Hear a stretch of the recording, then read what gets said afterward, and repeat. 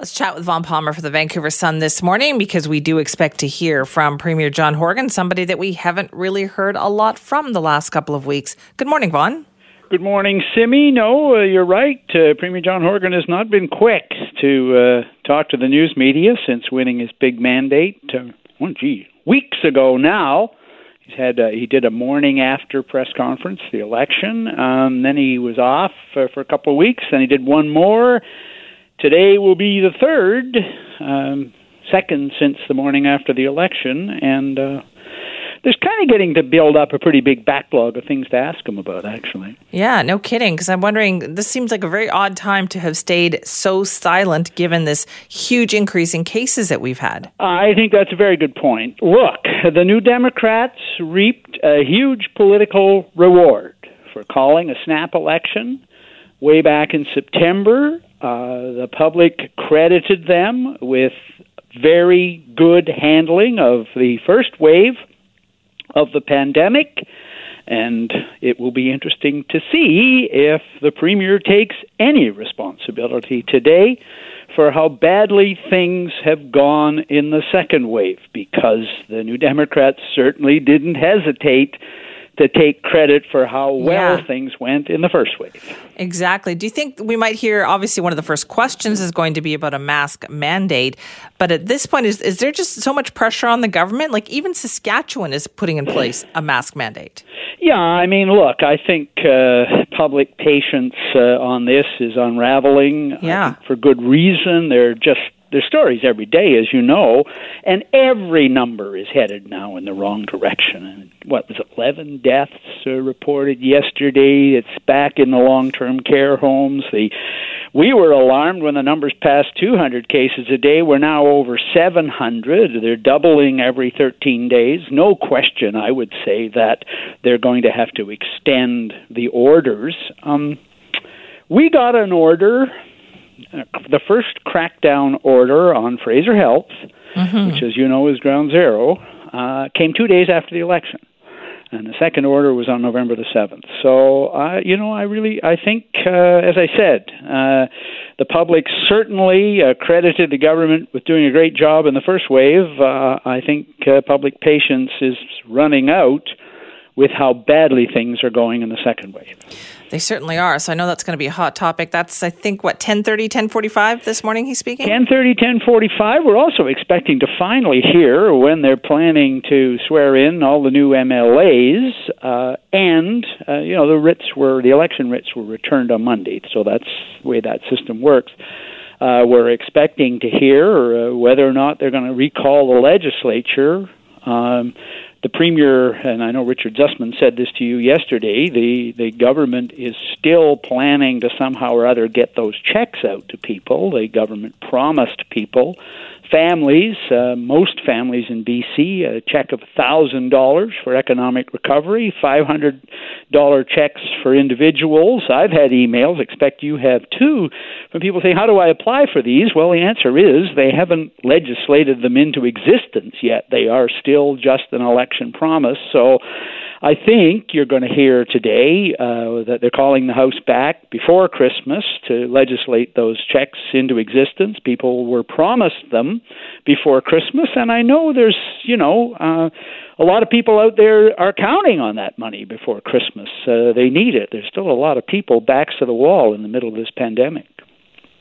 That's so true as well. And one thing, Vaughn, that I know that we keep running out of time to talk about, but it's so important, is the Site C situation, too. Yeah, the Premier said this week that he hasn't made up his mind yet whether or not to cancel or continue with the project, which is one is a little taken aback by that announcement, and I invite you and the listener to go on to BC Hydro's Site C website.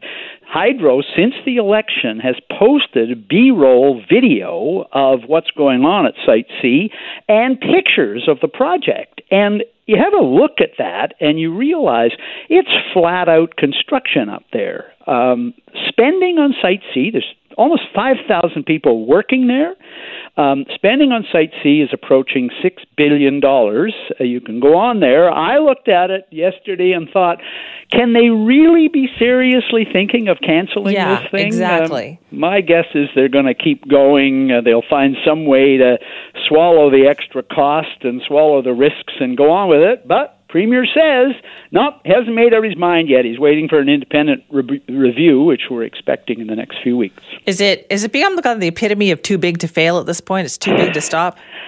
That's a good question, Simi. And remember when Horgan decided to go ahead with this thing, which he inherited from the Liberals 3 years ago, that's what he said. He said, we're not going to write off then $4 billion. That was his number. We're not going to write off that with nothing to show for it. Well, as I said, you look at these videos and these pictures and you go, are they really going to shut this down, dismantle everything, and restore the site to the way it looked before they started digging into the hillside? It just doesn't seem possible, right? So it's almost like they're doing this little dance around it when we all know what's really going to happen here. Well, yeah, except, these are serious risks with this site. We're talking about instability in the foundations of the dam itself and under the powerhouse. Now, they're still building the powerhouse. This is according to BC Hydro's latest construction update on Friday. But you're going, instability under the dam site itself, under the powerhouse? Like, how are we going to swing that? This is going to be one of the most fascinating political stories of the year when Horgan finally comes out and tells us what's in that still in the works independent review of the project. So there's a lot to criticize the government over these days, right? Where is the opposition, by the way? Oh, God. They're still in the trauma ward, I would say. The only person who's had less to say to British Columbians since the election than John Horgan is the leader of the opposition, Andrew Wilkinson, whose communications with the BC public have lasted, 97 seconds in one press conference, which wasn't a press conference because he didn't take questions from the media. We're hearing that the Liberals are looking at some way to get Mr. Wilkinson to come out and talk to the BC public and the media in the next week or so. So, we'll hold our breath for that one as well. I know, but not even a comment about what's going on with the government. No, they haven't appointed somebody to come out and do what the opposition normally does? Yeah, we elect an opposition to hold the government to account, and one can argue that maybe they didn't do the greatest job in history holding the government to account before the election or during the election. I think the voters spoke pretty strongly on that. But going forward, folks, there's, the results are all in now, and the opposition has a job to do too. And one of the great leaders in the history of the NDP, Tommy Douglas, said when the opposition got stupid, his government got stupid. It is very important that the opposition do its job as well. Right. Okay. So then we're waiting to hear the Premier this morning. Vaughn, do you think that the mask mandate is going to come eventually, and coming from the top as opposed to waiting for health officials to say, let's do this? I would be surprised if the government overrules Dr. Henry on what she says. She had another statement out this week. Every now and then she writes an open letter to British Columbians, right? And she had one out this week. I don't know. The thing about the masks, and I think our colleague Keith Baldry and Richard Zussman have both pointed this out quite well. The problem right now is with a spread out of places that no one's going to wear masks, and that's private homes, private parties, indoor parties.